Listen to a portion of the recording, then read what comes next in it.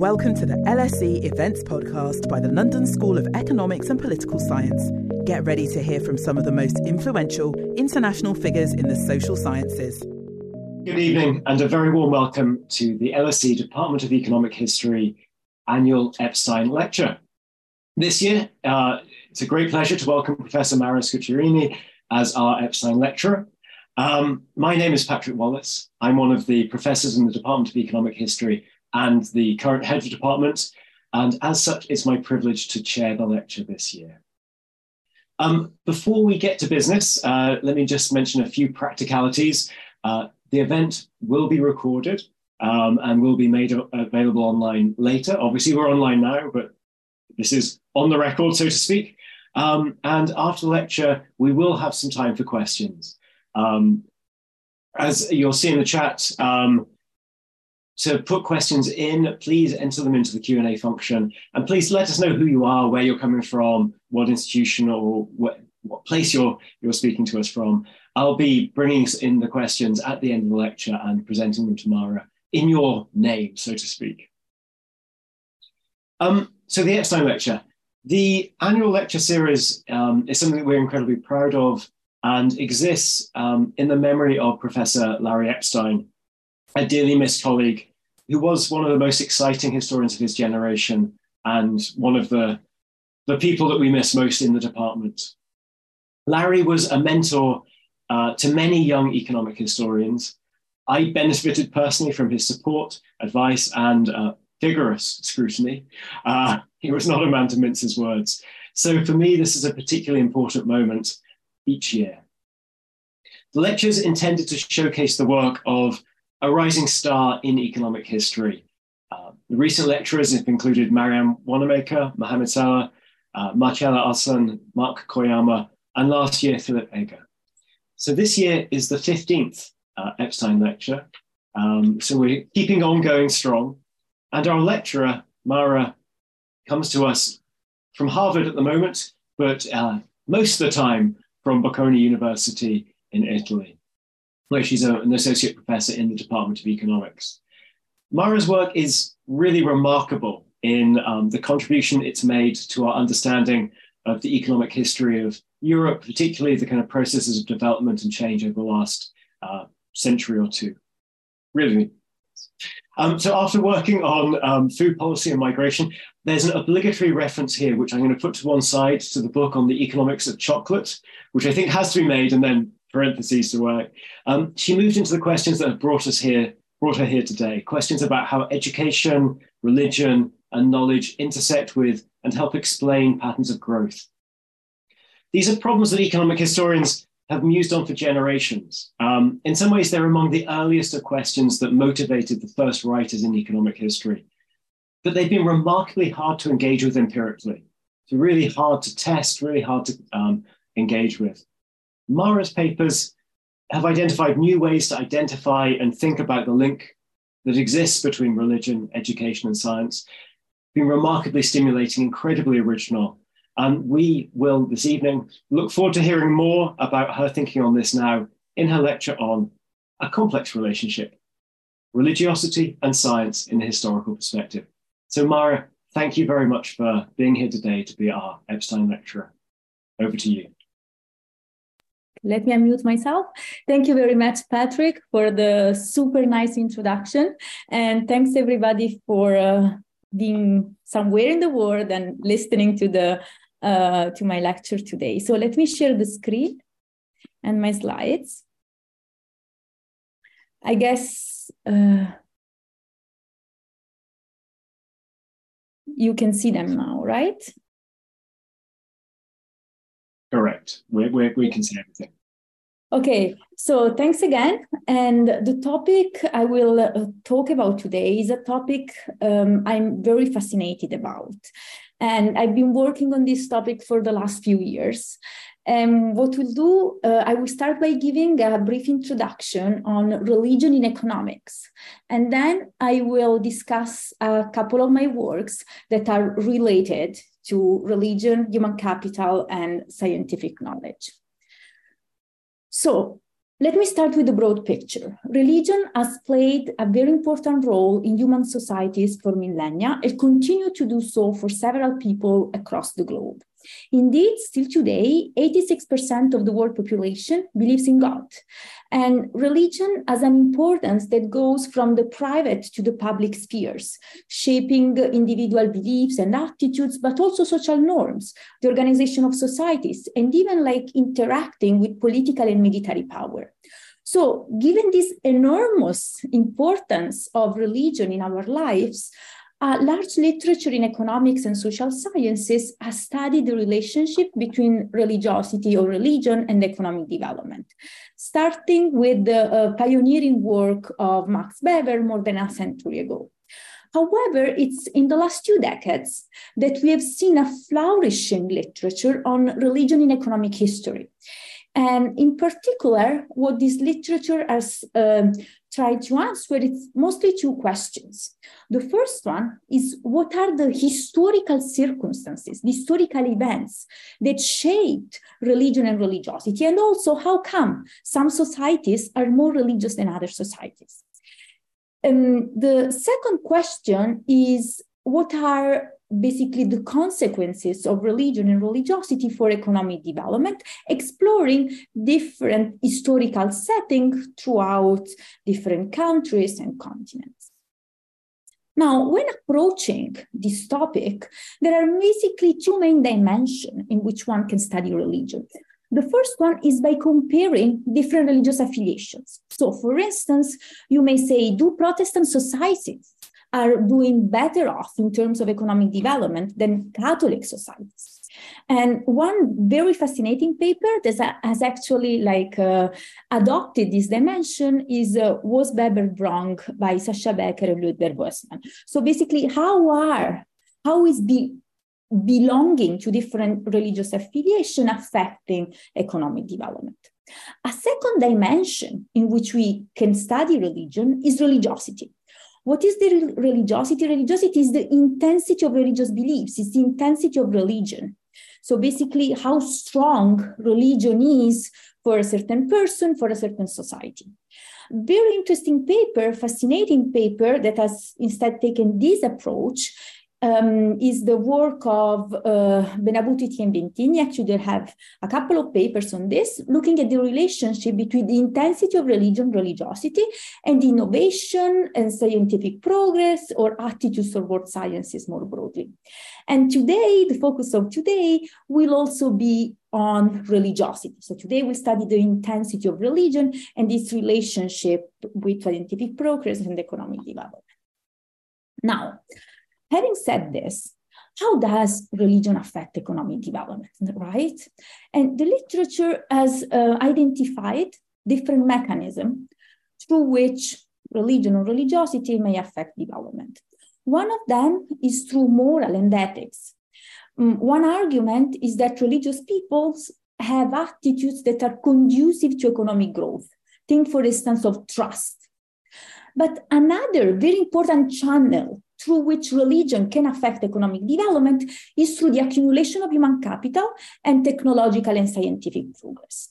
This is particularly important because technological and scientific progress, especially after the first industrial revolution, is the engine of economic growth.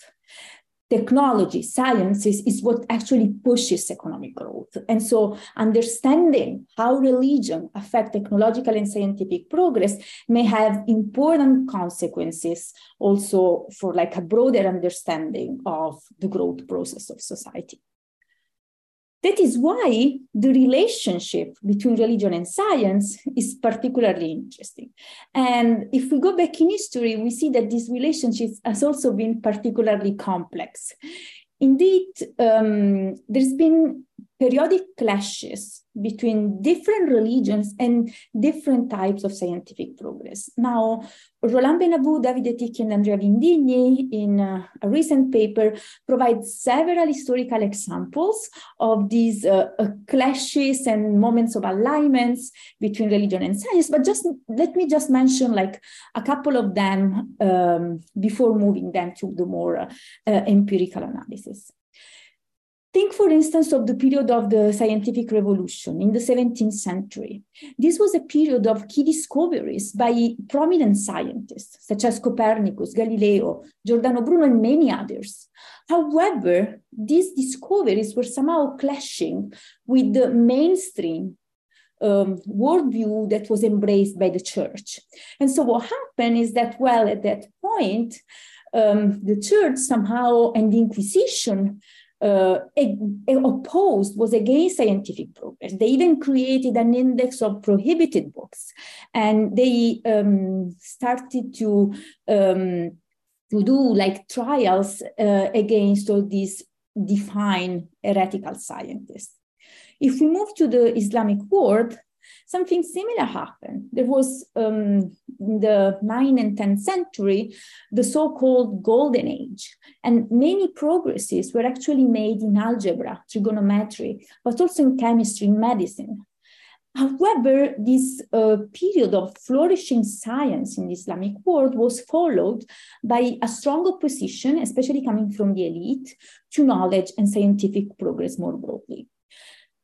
And so, if we look at history, we'll see several of these examples of sometimes religion and science being allied, and many other times of clashes between the two. The economics literature has tried to analyze the relationship between religion and science empirically, so basically collecting data and try to perform an empirical analysis. And still, there is relatively little evidence on this interplay between religion and religiosity and technological and scientific progress.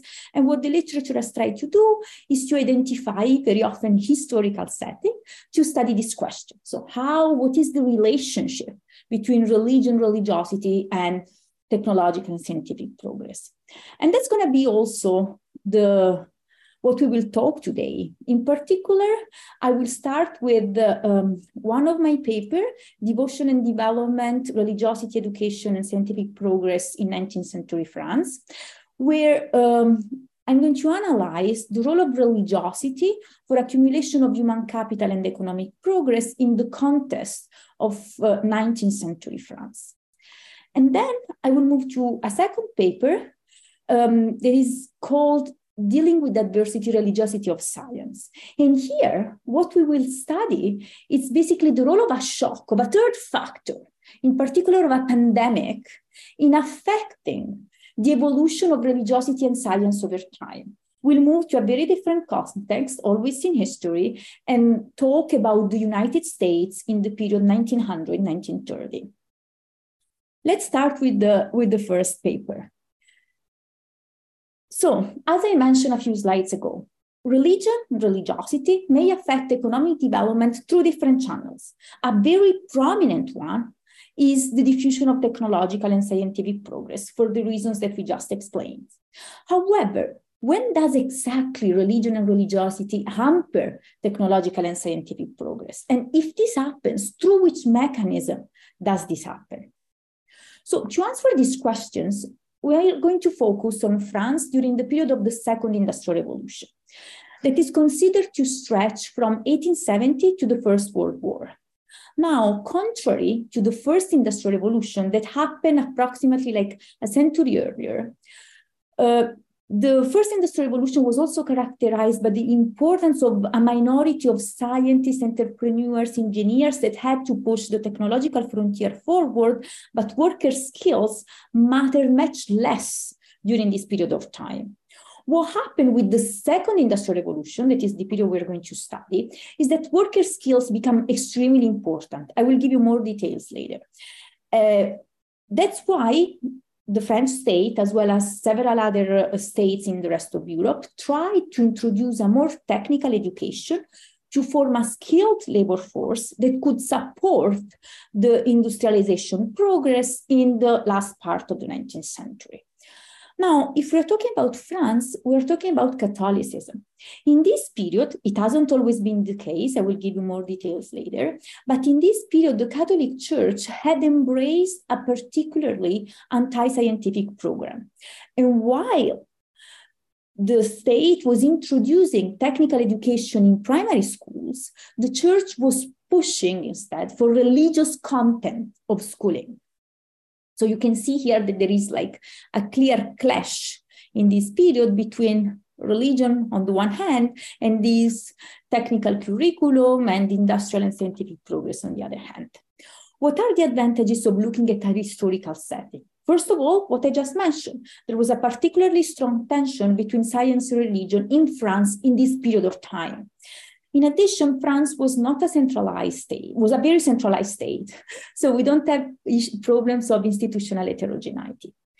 In addition, since 98% of the population was Catholic, and this is very important, we can exploit variation in the intensity of religion, in religiosity. So basically comparing places that were more or less religious to one another. And also we can look at the long term by studying the pattern and the role of religiosity for economic development over approximately 40 years. To perform this analysis, I put together a very rich data set at the French département and canton level. Now, there were approximately 90 departments in France and more than 2,000 cantons that you can be considered sort of metropolitan areas. Very brief overview of the findings. So what we're going to do is we're going to study the relationship between religiosity and industrial development during the first and the second industrial revolution, so before and after 1870.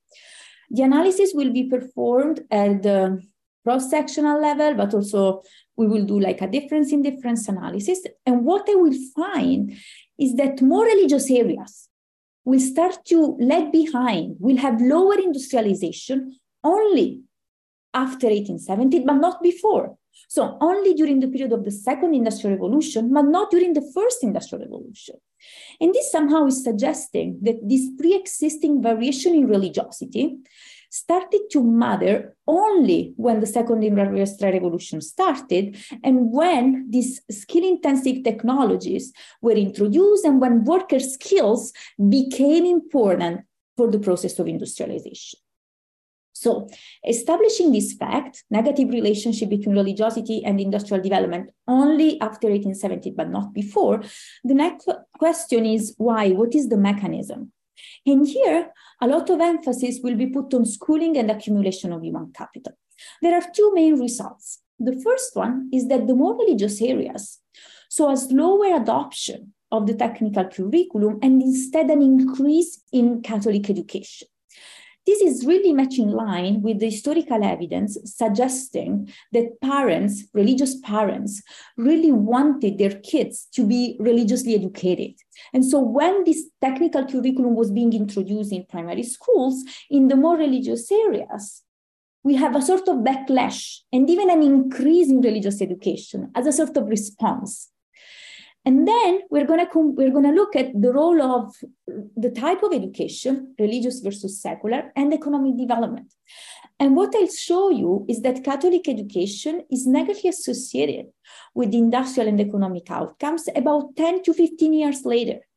And that's exactly when these school-age children then enter the labor market. And this relationship is particularly strong in those sectors that were innovative and that required more skills. So it seems, just to sum up a bit, that religiosity is negatively associated with economic development only during the second industrial revolution. And the mechanism explaining this negative relationship is through schooling and accumulation of human capital. Now, let me give you a few details on the historical background, and then I'll tell you about the data, the empirical results, and I will conclude. So once again, what is the period we are looking at? The second industrial revolution, 1870-1914. This was a period of rapid economic growth in France, and worker skills started to matter a lot for the industrialization progress, differently from the first industrial revolution. That is why this more technical formal education starts to be introduced in primary school, really to support the process of industrialization. Indeed, we know that in this period, educational reforms throughout Europe were designed primarily to satisfy the increasing skill requirements in the process of industrialization. Now, what about the relationship between Catholicism and science? This was negative during this period of time, but it hasn't always been the case. Indeed, during the Enlightenment, so at the end of the 18th century, for instance, there were several scientists that were praised, and scientific process was also seen as a sort of fitting in the divine plan for like human societies and human well-beings. So what is the turning point here is the French Revolution. The French Revolution was extremely anti-clerical, but also very much pro-science. So when the church came back in power into the country, tried to keep away whatever was related to the French Revolution. During the French Revolution, several priests were persecuted, killed, kicked out of the country. And so the church, once it came back, adopted this anti-scientific program to somehow try to protect its identity and trying to like keep away scientific technological progress. This was manifested in several aspects of people's life. For instance, the church was against vaccination, against birth control, against the use of electricity in the churches per se. There was this famous newspaper, L'Ami du Clergé, that every time a new technology had to be introduced in society was discussing whether and which technology could be used effectively and instead those that had to be prohibited. For instance, women could not use bicycles, or electric lamps could only be used in some part of the churches, but not, for instance, on the altar, and several of these things. But of course, a lot of emphasis was also put on religious teaching, and in a way trying to oppose the technical education. The reason here is that, of course, with teaching, especially in primary schools, you can shape the mindset of the future generations.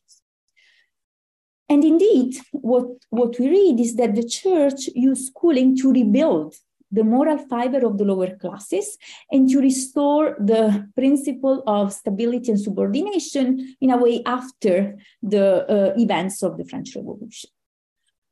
We are talking about primary schools in this paper, and there were 4 types of primary schools in France at the time. Schools could be secular, and secular schools could be public and private, but the vast majority of them was public. And schools could be Catholic, religious, and they could also be public and private. Now, the differences between these 2 types of schools, secular and Catholic, started to emerge to a certain extent in the 1850s. Secular teachers were like professionally trained. They basically were trained in this famous École Normale. And in the curriculum, you also had calculus, the metric system, and so on. In Catholic schools, the situation was very different. Catholic teachers were not trained. They simply had a lettre d'obédience, which is basically saying that anyone belonging to any religious order could qualify as a teacher. The curriculum of students was mostly based on religious text. There was hardly any emphasis on reading, and even less so on writing, and even less so on calculus. There was this so-called reading only approach, and reading, we mean reading of religious texts. Now, these differences that started in the 1850s increased even more in the late 1860s and in the 1880s, where there was like a series of important educational reform by the French states. So on the one hand, the secular curriculum became much more professional, and there was also like some introduction of practical classes during primary schools and so on. At the same time, Catholic schools were being laicized. So basically, a lot of schools, public schools, Catholic public schools had to become seculars, but they managed to survive. They became entirely private with hardly any change to the traditional curriculum. Let me show you this picture, which I think gives a bit of a sense of what I'm saying. So on the left-hand side, we have Catholic schools as a total, and then we have the share of public Catholic schools and the share of private Catholic schools, which is this one going up. So what do we see is that while the government tried to secularize public Catholic schools, indeed you see that this is going down, we have an increase in private education, so that the total share and also actually the total number of Catholic schools stay pretty stable. What can explain this? This is explained by the fact that while public Catholic schools were being secularized, parents were really concerned, religious parents were really concerned about all this. And they very often prefer to pay fees to send their kids to private schools as long as their kids could be religiously educated. So this is really like a sort of response to the introduction of this technical education. And you can also think of it as a sort of backlash. In terms instead of secular schools, you see that most of them were public, and there is an increase in secular school over time, but the situation is like pretty much stable. Okay, now this is all in terms of historical background. Let me now tell you like a little bit about the data. I put together this rich data set from primary and secondary sources. Let me just show you one picture. So for instance, this is the information on schools, public schools for each canton, for each metropolitan area. And we have the number of schools, the number of students, whether these public schools were secular or religious, and so on. And these data were basically digitized from the French National Archives. I'm gonna better describe the data when we move to the analysis, but just to let you know, I put together data for both the cross-sectional analysis and for the panel analysis, and this includes indicators of religiosity, indicators of human capital and so education, and indicators of industrial and economic development. Now, first of all, I'm gonna show you that religiosity is persistent, and I'm gonna tell you how I measure religiosity.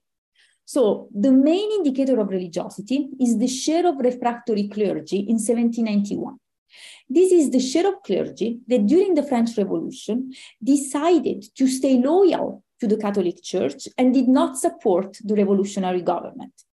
What is important to know is that this was really a community level decision.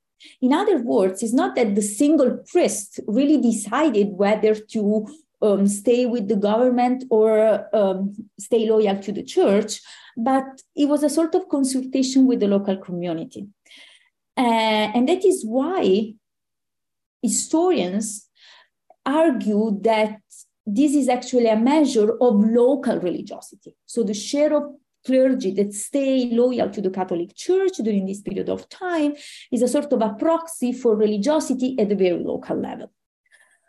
Now, if you don't trust this measure, if you don't believe this measure, I will use several other indicators. I'm just going to show you one here that are measuring different things and are strongly correlated with the share of refractory clergy and over different periods of time. So one of them, for instance, is church attendance in the 1950s. Here you see that the darker area are the more religious areas, both in 1791, measured at the share of priests loyal to the church. And on the right-hand side, we have the church attendance in the 1950s. What are these two maps saying? The two maps are saying that those places that were more religious in 1791 seem, on average, to be also more religious in the 1950s. And so this is suggesting that religiosity is quite persistent over time. At the same time, also through the other indicators of religiosity, which include, for instance, the share of readers to a very Catholic newspaper, La Croix, and so on, it's somehow suggesting all this positive correlation between these different indicators of religiosity is suggesting that the share of refractory clergy is indeed a good proxy for religiosity at the local level, because it's correlated with several other measures of religiosity over time. The reason why I prefer using the share of refractory clergy, is that it's measured before the outcome variables that we will see in a second, and it is available at a more disaggregated geographical level. Now, having said how I measure religiosity, religiosity seems to be persistent. The main indicator of religiosity that we use is also correlated with several other measures of religiosity over time. Let's study the relationship between religiosity and industrial economic development during the first industrial revolution, 1750-1850, and during the second industrial revolution, which is approximately from 1817 to the First World War. Now, the analysis will be carried out first at the department level. Remember, there are approximately 90 departments in France, then at the canton level, and then we will move to a difference in difference analysis. Now, this is very simple. On the left-hand side, we have proxy for industrial and economic outcomes during the first and the second industrial revolution. And we regress this on the main measure of religiosity plus a set of control variables. Okay, these are the results. In column 1 and 2, we are focusing on the period of the second industrial revolution. The dependent variables are the share of industrial workers in 1901 and the number of machineries, industrial machineries per capita in 1891. You see that the relationship between religiosity, the share of refractory clergy, and these two measures of industrial development during the period of the second industrial revolution is negative and significant. If we do a step back and we look at the period of the first industrial revolution, there is basically no really relationship there. So what this first very simple regression is saying is that it seems that the relationship between industrial development and religiosity is negative during the second industrial revolution, but no during the first industrial revolution. Now, of course, there could be several factors that are potentially confounding these results. And so that's why in a second step, which I'm not going to show you, I account for a set of control variables that include geographic factors, the reach of central institutions, proxies for human capital, as well as measure of economic development, early economic development at the beginning of the second industrial revolution. The results hold. So the negative relationship between religiosity and industrial development after 1870 is very stable, very strong, and it's somehow reassuring that accounting for all these factors, it's still holding. Now, another concern is that there could be, however, unobserved department-level factors. And so that's why now we move to a more disaggregated analysis, where rather than looking at department, we look at cantons that are metropolitan areas. This will allow us to use the department fixed effect. And so it will account for all department-level unobserved characteristics. The dependent variable now is log households expenditure in 1901, during the period of the second industrial revolution. And we see that once again, there is a negative relationship between religiosity and households expenditure during the period of the second industrial revolution, even when accounting for department fixed effect. As a third step, we're going to look at a difference in difference analysis. Now, the dependent variable is the share of industrial employment from 1866 to 1911. And this is available every 5 years over this period of time. So we regress the share of employment in industry on the interaction between religiosity and the post-1871 indicator, so post-second industrial revolution. Even this analysis is suggesting that religiosity start to be negatively associated with industrial development only when the second industrial revolution started, but not before. Similarly, the same results are here. I'm just going to show you briefly for an event study analysis, where we see that the negative relationship is actually starting to become stronger and stronger when the industrial revolution had been on its way for some time. So if by now, I hope I have convinced you that it's religiosity and no other confounding explanation that are explaining the relative relationship between like religiosity and economic development during the period of the Second Industrial Revolution through this different specification that, if you're happy, we can discuss more in details later. So if it's true that religiosity started to be negatively associated with development after 1870 but not before, what is the mechanism behind this?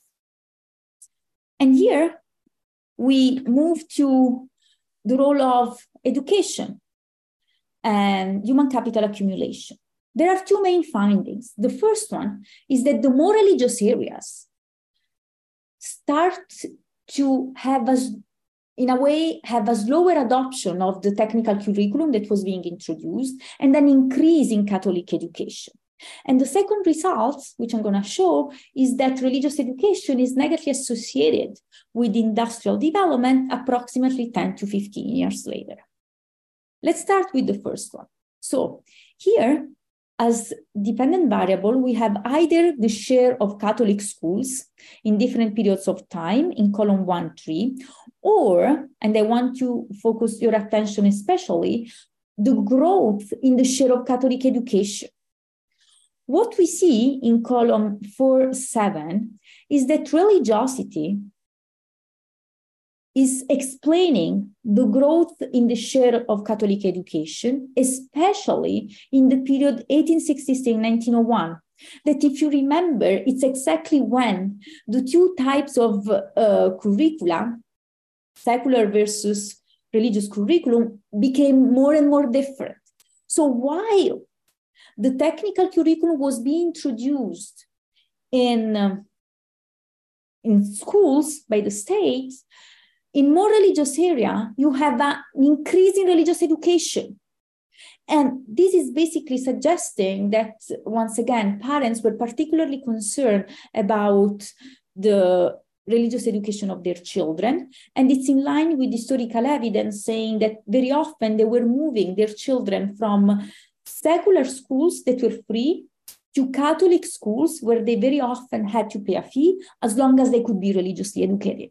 You can think of it also as a sort of religious backlash, right? A response to the introduction of this technical curriculum actually has this effect of increasing even more Catholic education in the more religious areas. And then let's look at the relationship between Catholic education and industrialization over time. The idea here is that if children are in primary school when they are between 5 and 15, they will enter the labor market about 10 years later when they are between 15 and 25. And so what we're going to do now is to use a panel setting where on the left-hand side, we have industrial employment during the period of the Second Industrial Revolution. And we regress this on the share of Catholic schools 10 years earlier. We also account for several controls, and we are able to include department and time fixed effect. So here I'm showing the results. It seems that the share of Catholic schools and students is negatively associated with industrial employment 10 years later. Really with the idea that when these kids finish primary school and then they have to enter the labor market, if they had a more technical education, they're going to be more likely to find jobs in industry and vice versa. So it's really suggesting that the share of Catholic schools and student time T is negatively associated with industrial employment 10 years later. Now, in the paper, I performed several robustness checks. For instance, you may be worried that looking at -10 is cherry picking. Why don't we look at -5, at 0, -15, using different lags? I do all this in the paper. I don't have time to show you, but actually the strongest relationship is really between industrial employment and Catholic schools 10, 15 years earlier. Always with these things of like finishing school and entering the labor market. In addition, what I also show in the paper is that the role of Catholic education seems to be particularly negative for employment in modern sectors, in innovative sectors, that are those sectors where the skill requirements was particularly high. So what we have seen so far, So far, the empirical analysis, together with the historical record, has suggested that religiosity is negatively associated with economic development during the Second Industrial Revolution, but not before. And that Catholic education and its curriculum represents a key mechanism explaining this relationship. Remember, more religious areas, more Catholic schools, even more growth in Catholic schools, and Catholic schools negatively associated with industrial development 10 years later. However, was schooling the only mechanism? As we said, the anti-scientific program of the church could have been manifested in several other aspects of people's life. Remember, in the introduction, I also said that church was against vaccination, against birth control. And indeed, what I'm going to show you in this table is that the more religious area also had a lower share of children that was vaccinated and higher fertility. So it would be naive to think that religiosity is affecting development only through education.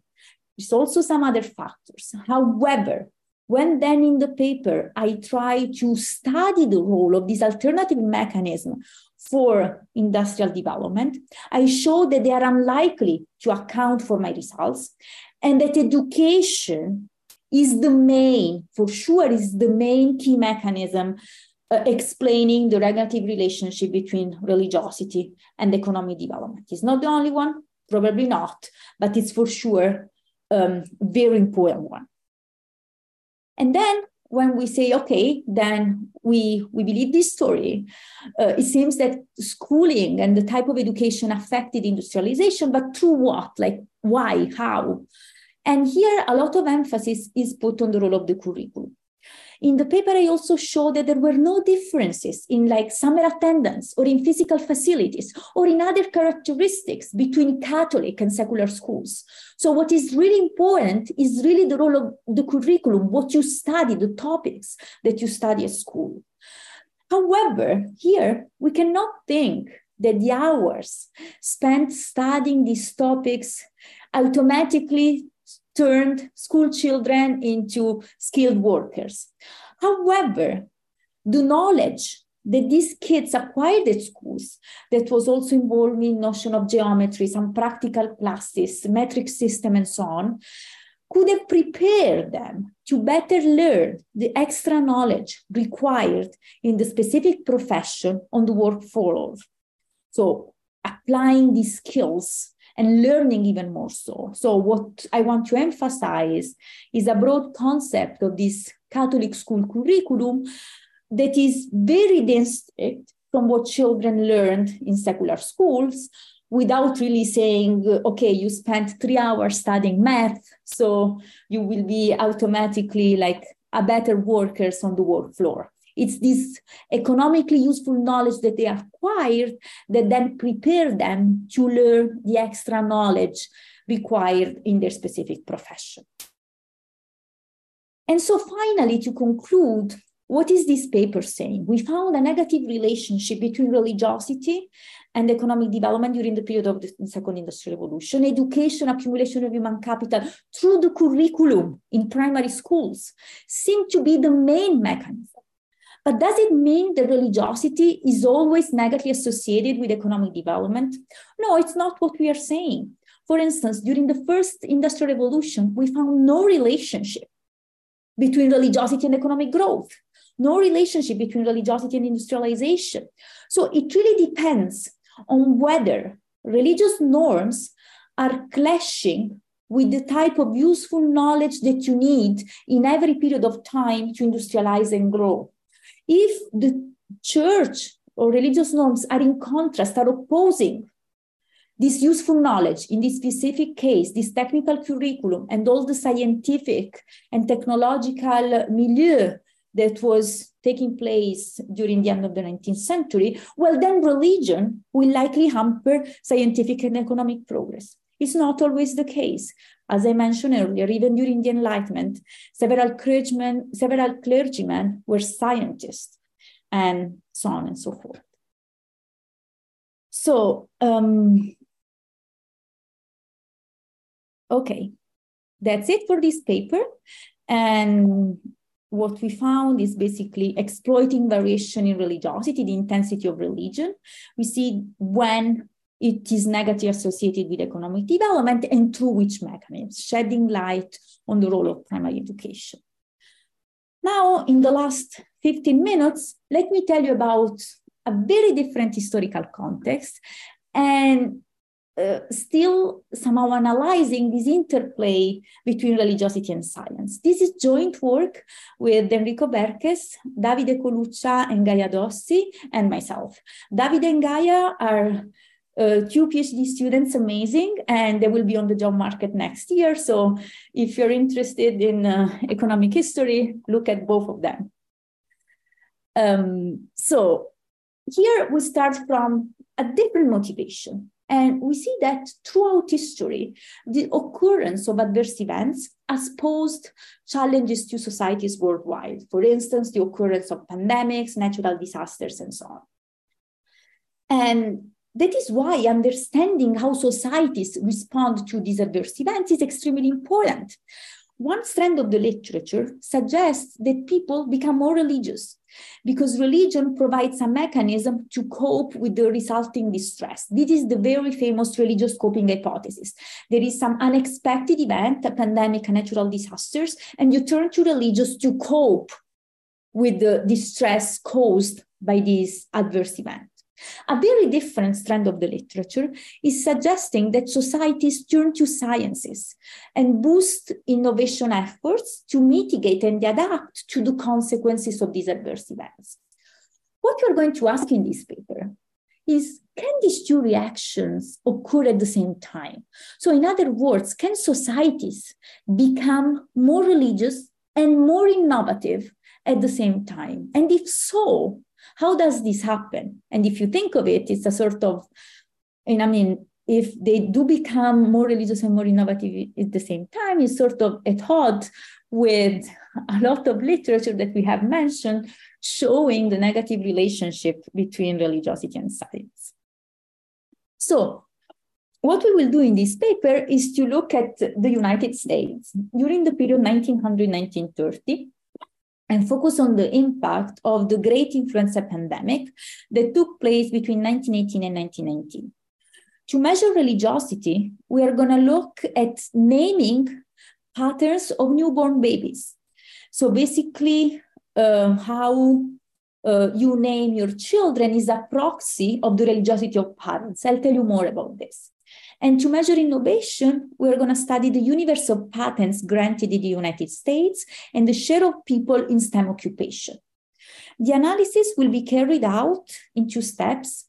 First, at the county level, looking at the evolution of religiosity and innovation over 30 years in approximately 1,200 US counties. And then at the individual level, to explain the mechanism behind this negative relationship, behind this aggregate finding. So what do we find? We find that in the short and in the medium run, counties that were hit harder by the pandemic become more religious. And this result is particularly strong for Catholic.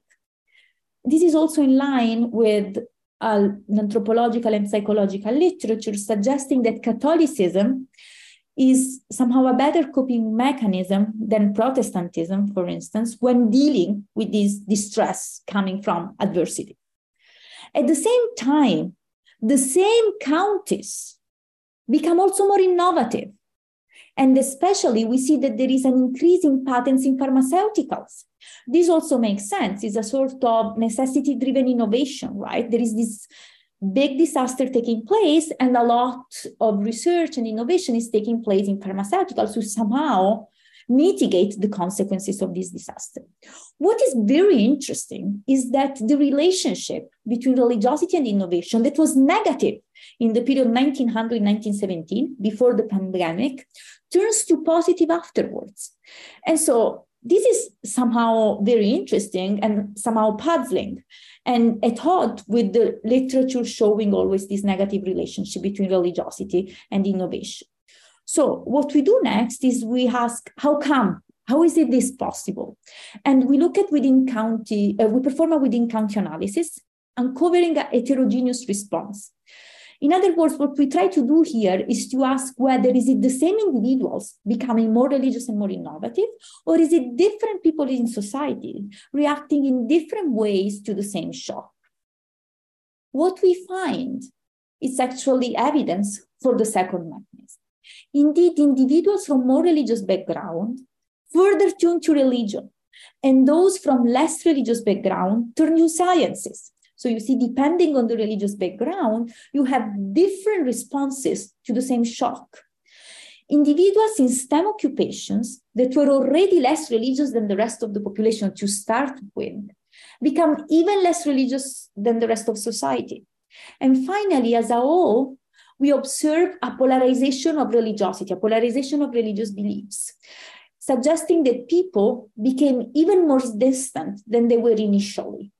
So somehow, this apparent coevolution between religiosity and innovation, the same counties becoming more religious and more innovative at the same time, is explained by the fact that within society, however, different individuals react in opposite way to the same shock. And so somehow shedding light on an even more negative relationship between religiosity and science within society. So I'll give you a bit of details on the historical background, talk about the data very briefly, and then show you a couple of results. Now, the great influenza pandemic killed around 50 million people worldwide. And in the United States, 1/4 of the US population was infected. And in approximately 2 years, 0.7% of the population died.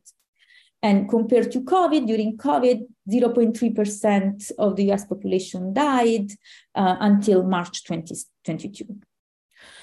What about the pandemic religiosity? So it seems that spiritualism gained momentum, and some denomination, such as the Catholics, saw the pandemic as a manifestation of divine anger and advocating the need for prayers in response to this shock.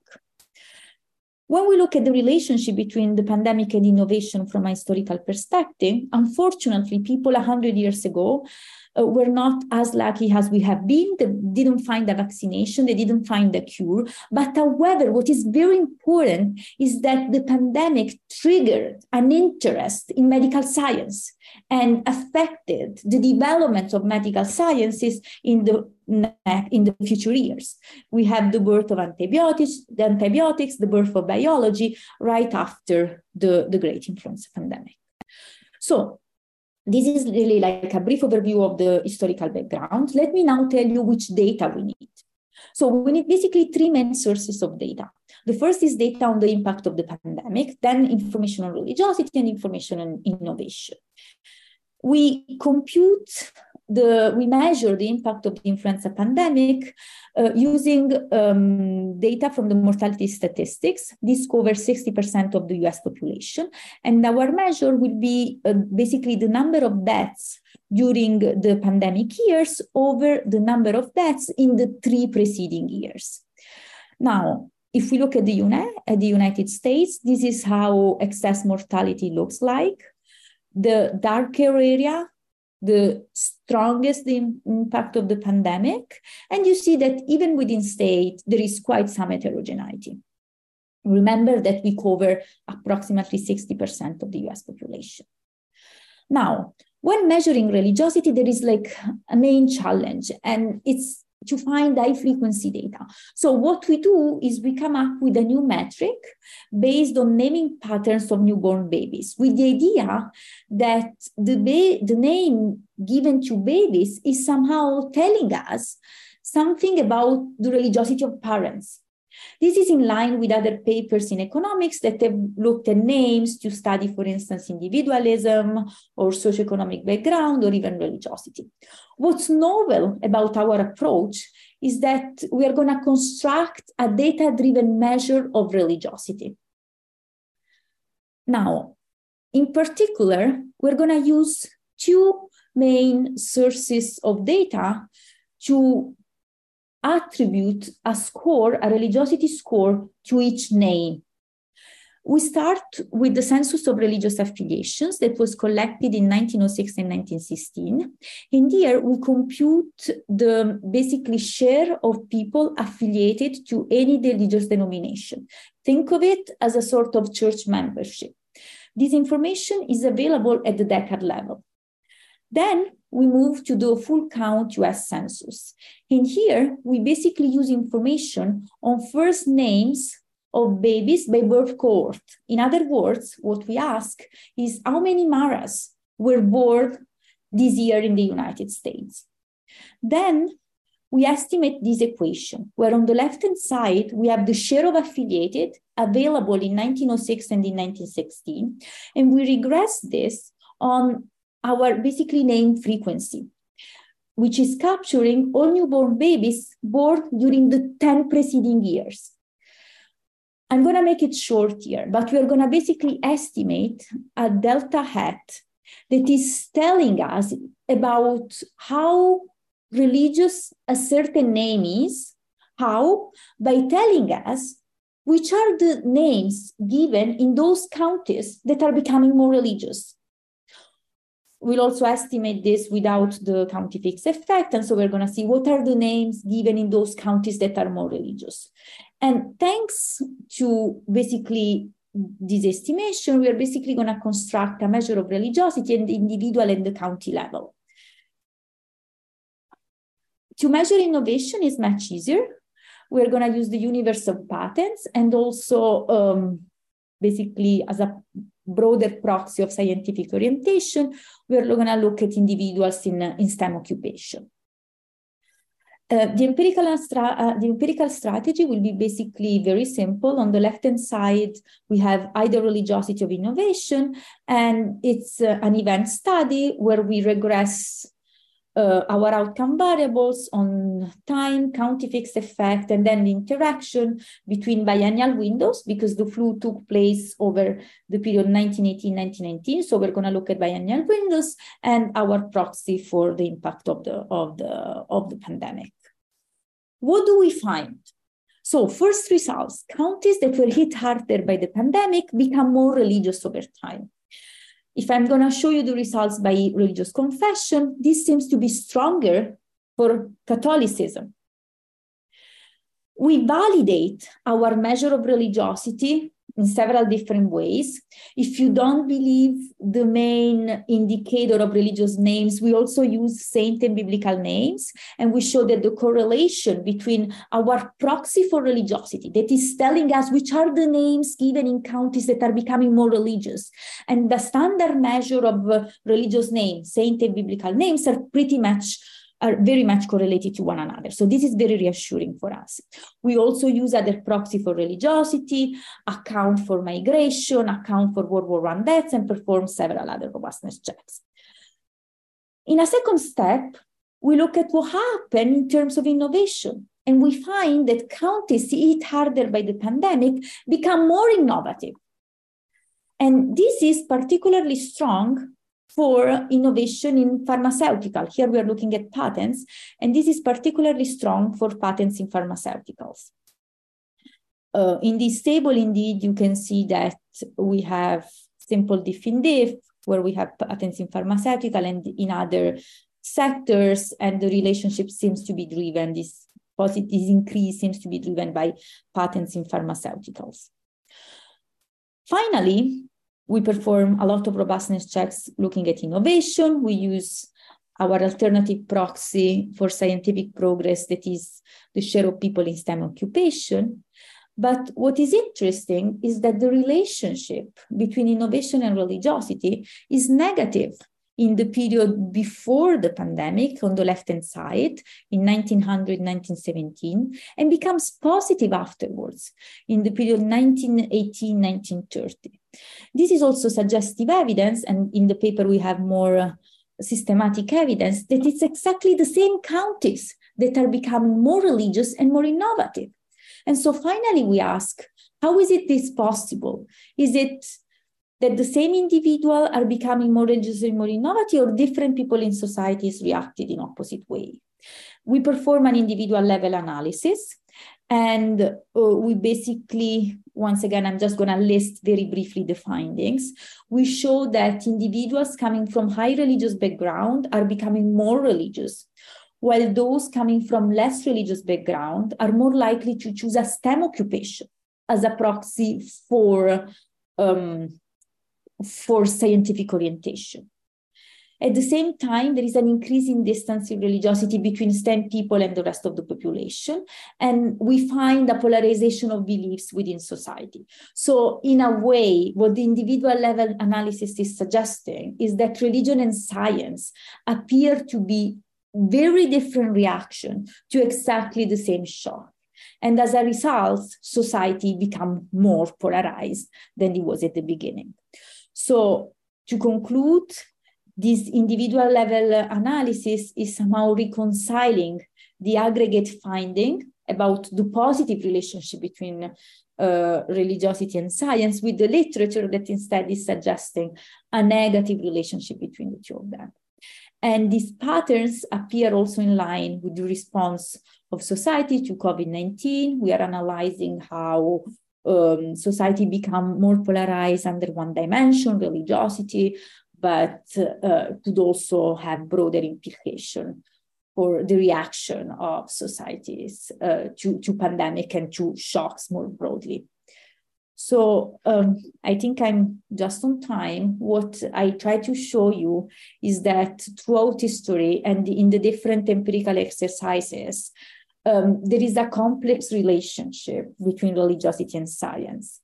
In the first paper about 19th century France, we actually studied the impact of religiosity on technological and economic progress and found that this relationship becomes negative when religion hampers the accumulation of economically useful knowledge, the accumulation of human capital.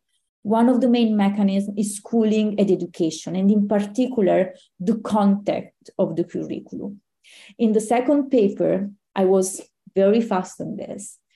We studied how a third factor, a pandemic, may affect the evolution of religiosity and science. What we showed is that actually the same counties, the same places are becoming more religious and more innovative at the same time. Well, when we dig deeper into this, we actually find that society becomes more polarized, with some individuals opting for religious to cope with the shock and others preferring scientific occupation or patenting more in pharmaceutical and turning to science to react to exactly the same shock. So there is still a lot to be said, but I will be happy to answer your questions if you have any, and to talk more about this complex relationship between religiosity and scientific progress. Thank you. Thank you so much. That was really fascinating and wonderful to hear. You have a few questions, as you can imagine. I think you had, the audience was reacting very, very positively throughout that. And I turned back and then there's suddenly more questions. So we've got lots of things that people want to ask you about. And obviously it's a terrific shame that we are not with you in person to ask these in a more dynamic manner. And I will have to voice a few different people. I will pretend to be them at times, but can I ask you something myself first? And as I was struck, you called this a complex relationship, and you were really careful about how you present the relationship between Catholicism and science, and very kind of, very clear at post-French Revolution. It's about this kind of moment of norms in opposition. But you also mention, and we know there are kind of several people who are arguing there's a more fundamental opposition out there. Some of the kind of work you cite about how science and belief interact. And I wondered, given that particularly, I was quite struck by your second paper, how in the end that comes down with individual, the science-oriented become more scientific, the religious become more religious. I wondered, is this as complex how complex is it? Do you think that there is a more general statement about an opposition maybe from the 19th century onwards? Or are you kind of really hesitant about this? I say it's in part because the very first question that was asked, it was put up very quickly, was do you think that the Islamic world can achieve a new golden age as they did before? You know, it's a kind of classic question, right? Kind of what is possible? Is there a kind of tension here? Because you were very careful, but then your papers seem to kind of align a little bit, and I just wondered if we could push you a little bit on that. Okay, thank you. These are very difficult questions. And let me say, let me give the broad interpretation. That is what I mentioned in the paper. And that's, I like to say complex also because going back to the question about the Islamic world, I think that there could be moments in which religion allows scientific progress to happen. It doesn't necessarily have to be always negative. Now, if we go back in history, we see that most of the cases, as you were saying, Patrick, in most of the cases, different religious affiliation in different moments of time are somehow hostile to technological and scientific progress. But this is not always and absolutely the case. Right. The example of the Enlightenment is very fascinating for me because even the Jesuits, for instance, they were great scientists. They were making progresses in physics, chemistry. And I could provide several examples of this. So I think that, and that's also what some historians of religion have been arguing, that this negative relationship between religion and science goes, the way they say, goes beyond their intrinsic natures. It's not necessary that religion and science per se are negatively associated, even though this has very often been the case. With the Inquisition, then again in the 19th century. If we look at some churches, even today in the US, we see a strong opposition towards several patterns like Roland Benabou, David Etienne, and Andrea Vindini also provide several examples of this.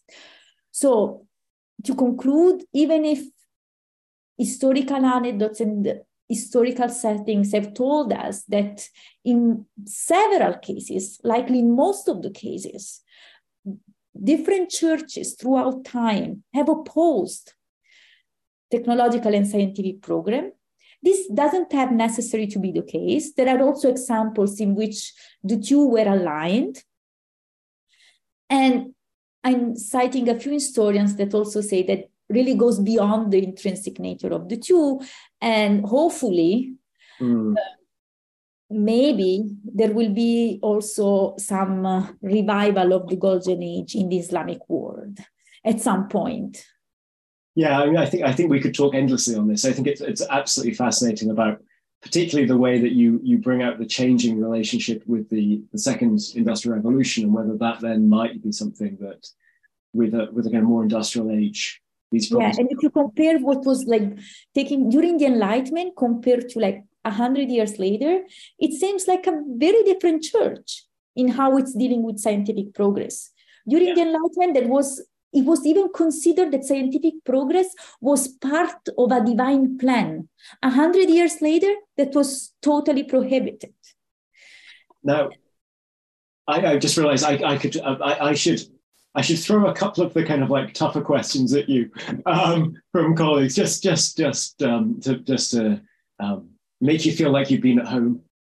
Hi, I'm interrupting this event to tell you about another awesome LSE podcast that we think you'd enjoy. LSE IQ asks social scientists and other experts to answer one intelligent question, like, why do people believe in conspiracy theories? Or, can we afford the super rich? Come check us out. Just search for LSE IQ wherever you get your podcasts. Now, back to the event. So just one question. I think this came in from Herb Bakker, who's one of my colleagues in the department. And I think he's very polite too. He says, I'm probably misunderstanding something. But can you explain the mechanism by which this 10 years of these few years of Catholic schooling can affect the industrial labour force share? This is in relation to the first paper, significant. Yeah. Just because of the difference between the small flow of school students and the stock of workers, I think, is the kind of underlying issue, right? Yeah. That's a very important question. And I'm happy that you asked, because I can clarify a few historical details as well.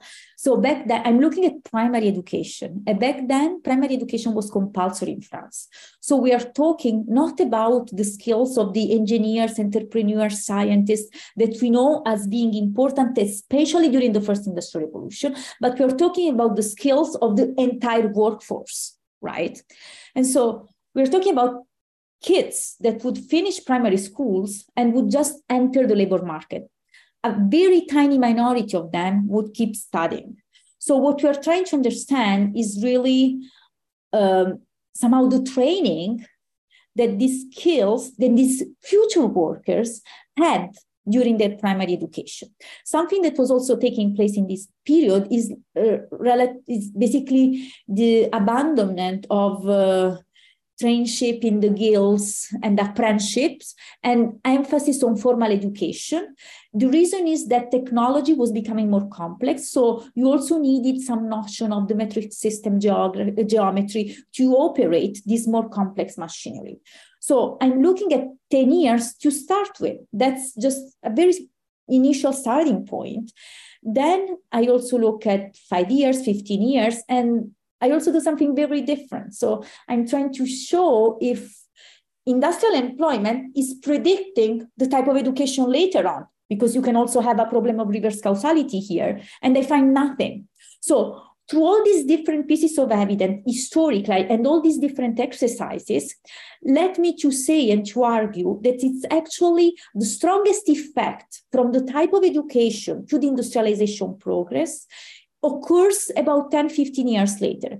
And this is in line with the argument that these kids that are going to be like regular blue-collar workers when they finish schools are getting some training, finishing school, entering the labor market, and being employed in industry, especially a result that I haven't shown, in those sectors that are more innovative, in those sectors that have a higher skill requirements.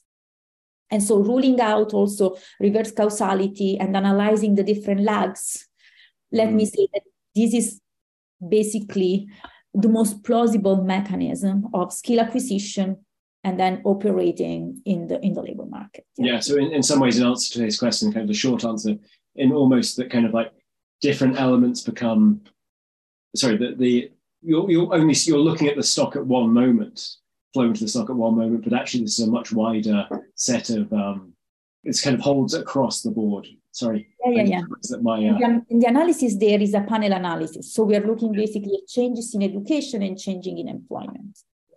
No, that's great. Let me bring in a question from Felix Schaff, who you may know. I think he's one of a recent PhD student who's currently a postdoc at the EUI in Florence. And Felix asks, well, okay, you're telling us this kind of negative story about how Catholicism discourages technical schooling, is bad for human capital and growth and so on. But I think you'd accept this. Religions are complex.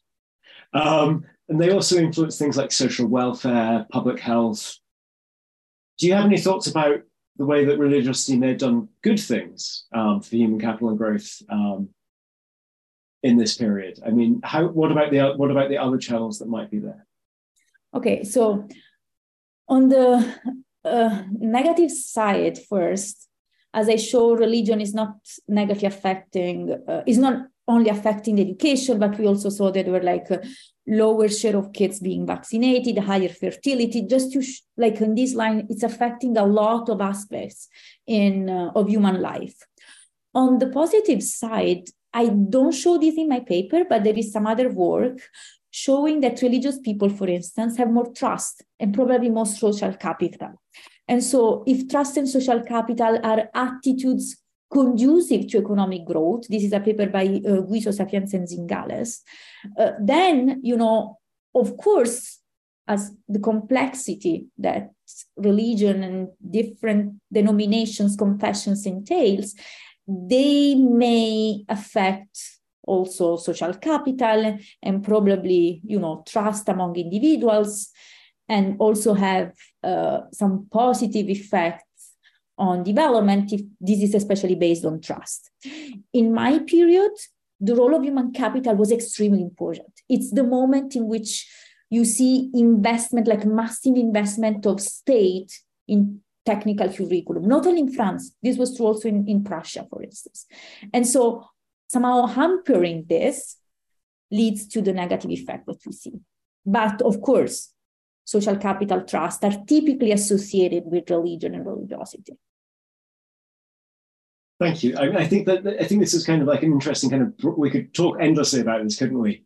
And I think it kind of like really is a challenging, kind of opens all kinds of areas. And I think the kind of like what you were saying there is fabulous. I apologize. I seem to be having a series of alerts which I can't control on my computer. Never mind. Let me move on, because there's a number of more questions that I think people want to hear answers to. And one from Mohammed Saleh, who I think you know is an associate professor in the department. He thanks you obviously for the fascinating talk. And his first question is what about the role of Jesuits? You know, Jesuits are famous for the kind of Counter-Reformation program of education, emphasizing useful knowledge. So why weren't they so prominent during the Second IR? I think that the answer to that might be quite short. Second, in many historical contexts, the producers of scientific knowledge were different from those that produce religious dogma. So Islamic science is an example of this. So he's kind of saying that religiosity, conditional on affiliation, and science are somewhat independently produced, right? And so the outcome is a result of political conflict between these players. And I guess that might be something that you feel aligns in some ways with the argument that you put forward here. Yeah, so a lot of, thanks Mohammed for the question, that's extremely important. So a lot of Mohammed question actually can be answered by the distinction between average and upper tail human capital. Jesuits were extremely important. I think they kept making progresses, but they were not very much involved in primary education. They were mostly involved in secondary schools. There was the famous Jesuit college that were training an upper tail of scientists, but there were like less than 30 Jesuit colleges in the country. So here instead, what we're looking at, it's a different type of education that the school is involved into, and that's primary education. Jesuits were not very much involved in that. We are talking about nuns and priests spread throughout the country, belonging to any religious order, and with like Catholic education, talking to the masses. So that's the first thing. And the second question was about the distinction of who's producing. I think it's about, I think he's kind of suggesting a way of thinking about this really, about whether, because the people who are producing religious ideas and scientific ideas are different. I think it's a starting point. And so religiosity, he's suggesting in science, are perhaps independently produced. And the outcome is a result of political conflict between the religious and the scientific producers. I'm not sure I'm voicing his question very well at this point, which reflects where we are in the day. But you're in your afternoon, so you might be able to seize the idea and say it. So, second, in many historical contexts, producers of scientific knowledge were different from that produced in secondary religious dogma. Yes, a case in point is the called Islamic study, which is in that imposes the religious affiliation political authority on the producers of science. So it seems to me that religiosity, conditional on affiliation, and science are somewhat independently produced by different players, and that the outcome is the result of political conflict between these players. Yes, Mohammed, that's true. And indeed, like in the first paper of religiosity, I'm not really looking at who's producing science, but once this stock of machinery technology is there, it's really who is using it, right? And how good this use is, and how then it fosters industrial and the economic development, right? Still, this also, I think, goes, it's in line also with the paper of Benabou and co-authors that are looking at the interaction between scientists, religious entities. They introduce the state as well as a sort of like actor to then put equilibrium between the two. This said, it's true, it very often are like different people. So it could also be in the case of Jesuits, that is the same actor producing religiosity and science.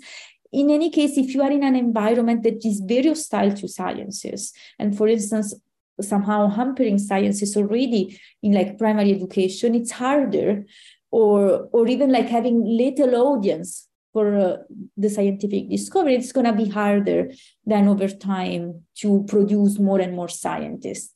Of course, there is typically different actors, but very often, when they clash, then it's either one or the other prevailing. Yes, but I agree.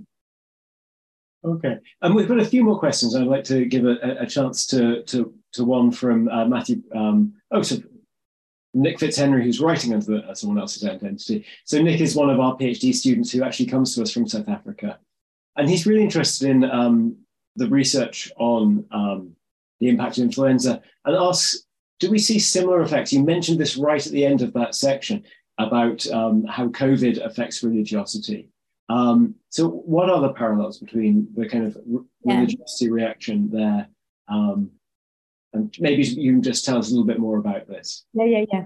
So the fact of like peoples and societies turning to religion when hit by negative adverse events is not new. It's been like the case since plagues of 600 years ago. And surprisingly enough, or not surprisingly enough, it's also been the case of like 2020 with COVID. There's been like different surveys carried out, but there is also like one paper of Janet Benson published in JIBO, and she's basically finding that when hit by COVID, people were looking more for prayers, even like a couple of years ago, as a sort of like revival of religiosity. In other works, she looks at the effect of earthquakes, modern earthquakes, on religiosity as well.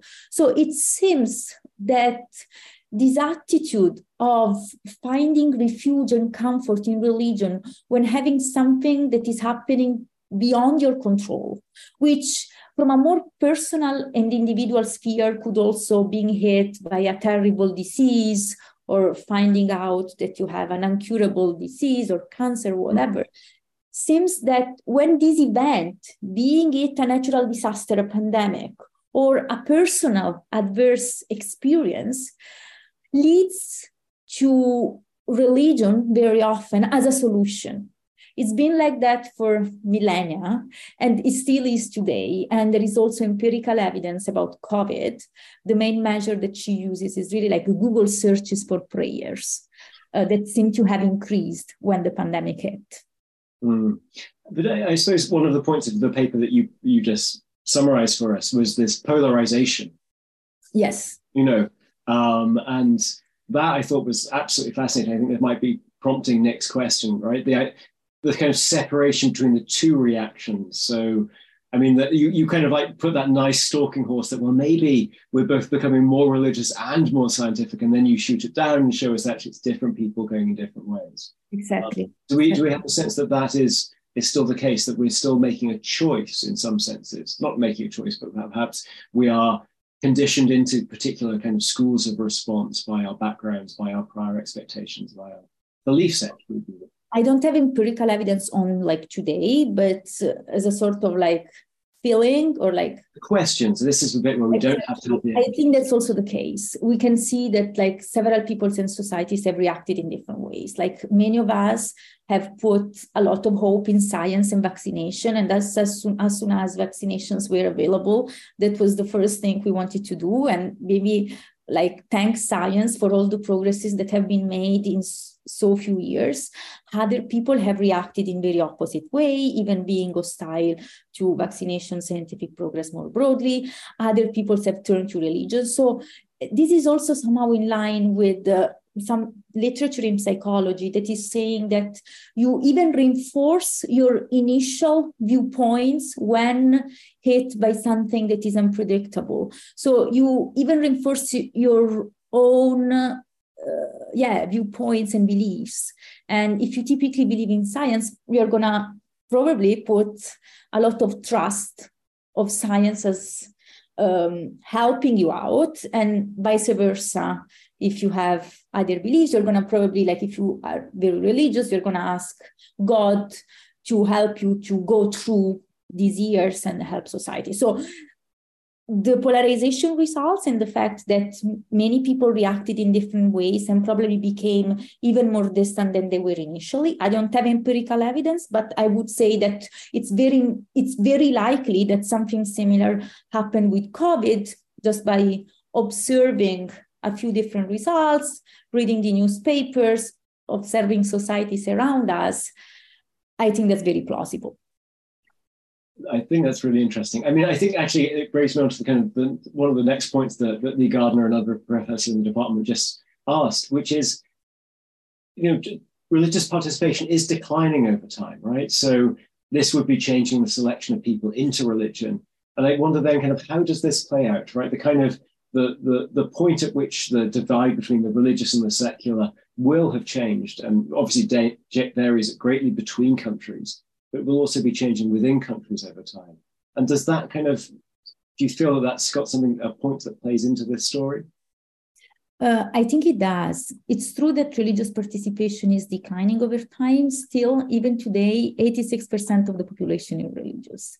So, of course, with huge variation among countries, with some developing countries having 99% of the population that is religion, and other countries that this share is much lower.